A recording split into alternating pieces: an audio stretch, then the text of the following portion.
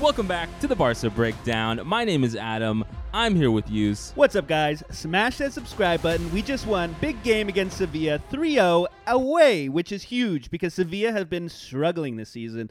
They only have 1 point, they have 3 losses, and they're at 17th on the table. And we kind of heard that they've been doing a bad job this season. And coming into this game, we've had a pretty good start to the season so far, not counting that Rayo Vallecano game. But I'm really, really happy with the outcome of this game. To be honest, at some point, I kind of felt bored near the second half, right? Totally. Yeah, I mean, we just dominated, right? In a way I did not expect because Sevilla have so often in the last, 5+ seasons been a really hard team to beat, especially away.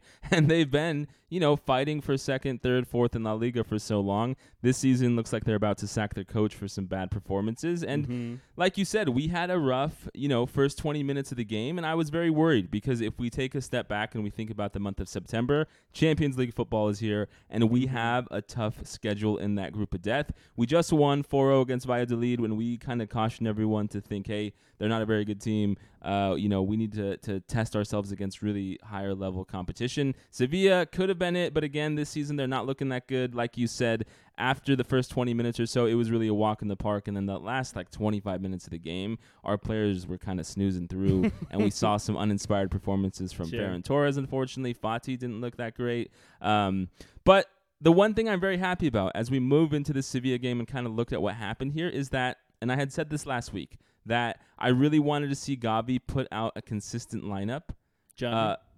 Xavi put out a consistent lineup so that we could see players grow, because the first few games in the preseason we'd had so much turmoil with not knowing who's going to come in. We had Araujo at right back. We were still moving around things in the midfield because Busquets had a red card for that game against La Real. And so this time we have Xavi playing the same 11 as against Valladolid, and it's huge for us because we're coming against the Prague team, right? Probably the worst team in our Champions League group. Czech team coming up against them. I think it's on Wednesday. Yeah. Then we have Cadiz at the weekend, and then we have Bayern Munich, I believe, in Munich coming up the week after, 10 days from now. And so I'm happy to see the team finally get a consistent start. Yus and I had not been big fans of Eric Garcia and Gavi.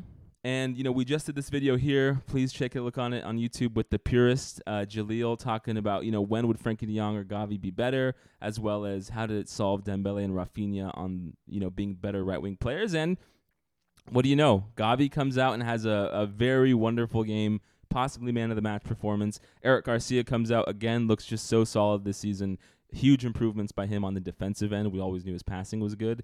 And scores his first goal, I think, for Barca officially in the first team. And so let's get into the lineup use. Why don't you just lay it out? We all remember it from last week, and then talk to us about kind of how you navigated through that first 20 minutes. Sure. So obviously we had, as you just said, Eric Garcia and the Rajos by his side, and then we had on the wings Balde again and Koundé. This is the same lineup as Valladolid, but Busquets, Pedri, and Gavi, and then the front Rafinha, Dembele, and Lewandowski, where Rafinha actually started on the right side with Dembele on the left side, which hasn't really been something that Xavi has been doing. To start, yeah. Yeah, exactly. So they were very dynamic in other games, but this game it seemed like Dembele stuck to that left side while Rafinha stuck to the right side, so a little different choices strategically in that.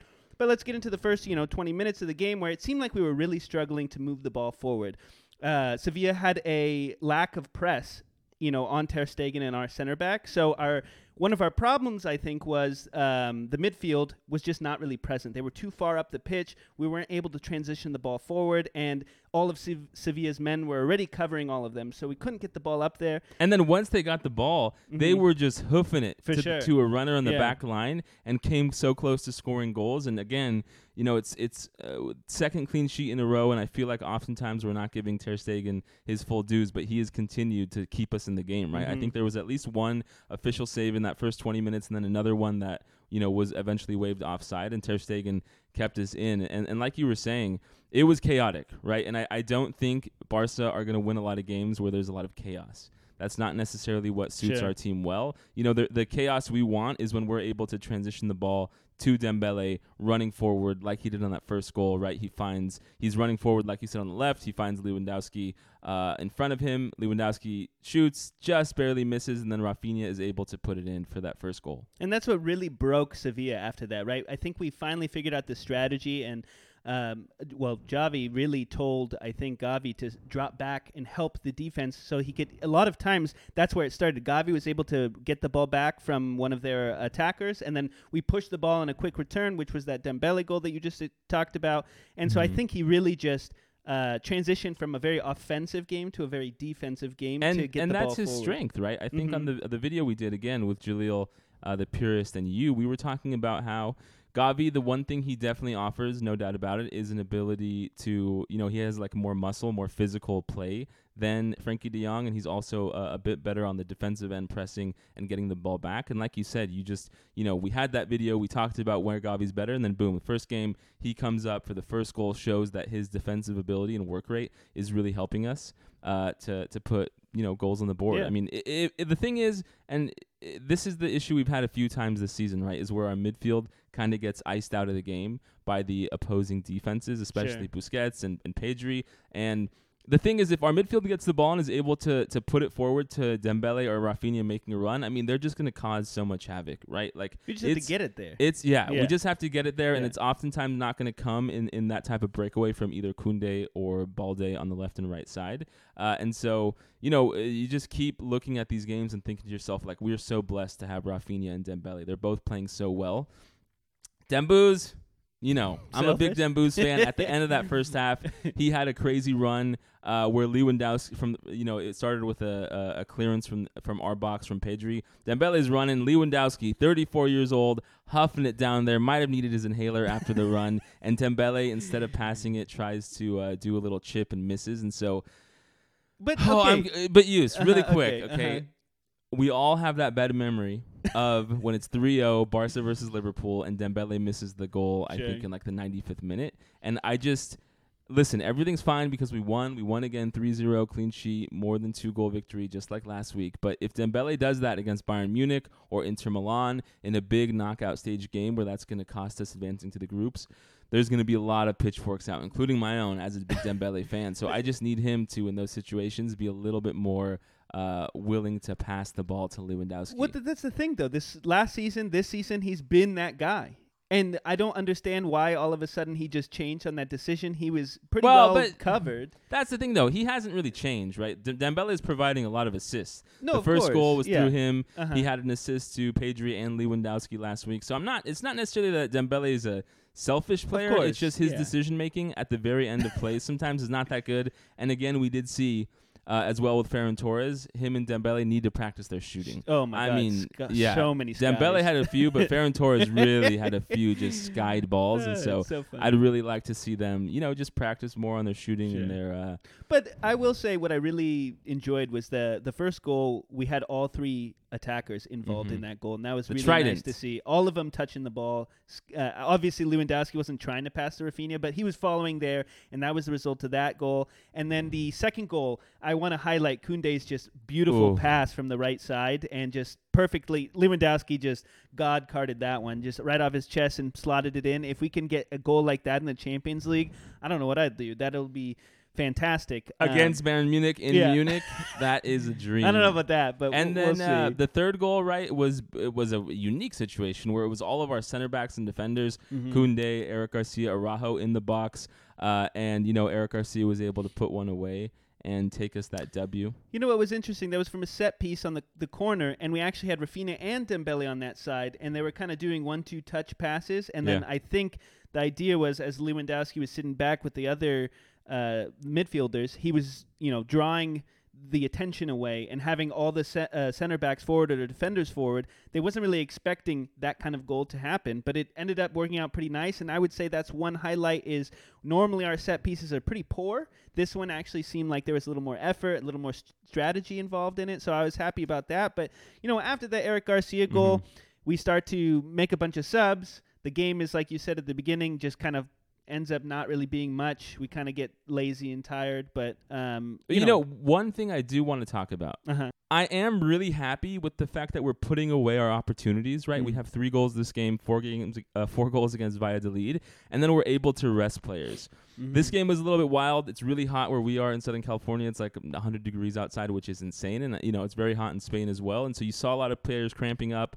You saw Gavi cramping bad. You saw Araujo, feeling his knee a few times throughout the game. And so what's really great about us being clinical, putting away chances, and then also having that squad depth thanks to Laporta and Alemany is that we're able to sub Pedri off, right? Pedri, who had major health issues last year because of just overplaying with, the season under Koeman, the Euros, the Olympic Games he played in. And so to have Pedri being able to be subbed off, awesome. To have Dembele being subbed off because he has a history, although thankfully, cross your fingers, not recently, has a history of injuries, boom, sub him off, easy, right? And so that's just the beauty of us putting away games against these easier opponents, right? I think in, the Koeman, Setien, end of Valverde era, we would struggle through some of these games against teams who aren't on the best of form. And to see us win handily, keep a clean sheet, I mean, we have to be very happy going away from this game. I don't know if there's much to take from it, right? I still think as I look forward, right, we have this game in the Champions League against, what's their name? Plzen. Then we have Cadiz at the weekend. Plzen. And then Cadiz at the weekend. And then I really think Bayern Munich, that's going to be the first game where I'm going to really see, what this team is made of, right? There's been so many talks lately after we got Koundé, we got Alonso, Dest is gone. And Bellerin is here now as well, so it's interesting to see how we put them into the fold. But there's been so much talk about what are our season expectations, and a lot of people, I think, are way too – they're mixing up what our expectation and our goal is, right? I see a lot of goals out there about win La Liga, win Copa del Rey, and make the semifinals of the Champions League. Really hard for us yet to say if that's where we're going to end up at the end of the season, but we're quickly approaching the games where we're going to be able to kind of evaluate how we perform against big European sides, how we might play against, Real Madrid, etc. Well, think of it like this. We've gone through just these first 4 games of the season, and nothing has been overly challenging. Even Rayo Vallecano was a little obviously challenging for the first game of the season, but after that, it seems like we've been sweeping teams under the rug. And I think as the season goes on, as you're saying, we're going to play more challenging teams, but it's also going to be kind of hard for us because it's going to start overloading the squad with more difficult teams in a shorter window of time. So that's also going to affect our ability to sub players, like you're saying, kill off teams early and, to do whatever. But that is going to be the real challenge. Plus, you're saying Champions League coming up, Copa del Rey, that's another thing we have to account for. Midweek game, right? Games every 3 or 4 days. And so, it's at the same time that I love, and it's important for Xavi to have like a, the often used Gala 11 phrase of our, players we're going to put in big games. It's also great that, you see Ferran Torres come on. You see Fati slowly getting back to maybe where he can start soon. You see Kessie getting time, who still is not looking that good, but we got to give him more time.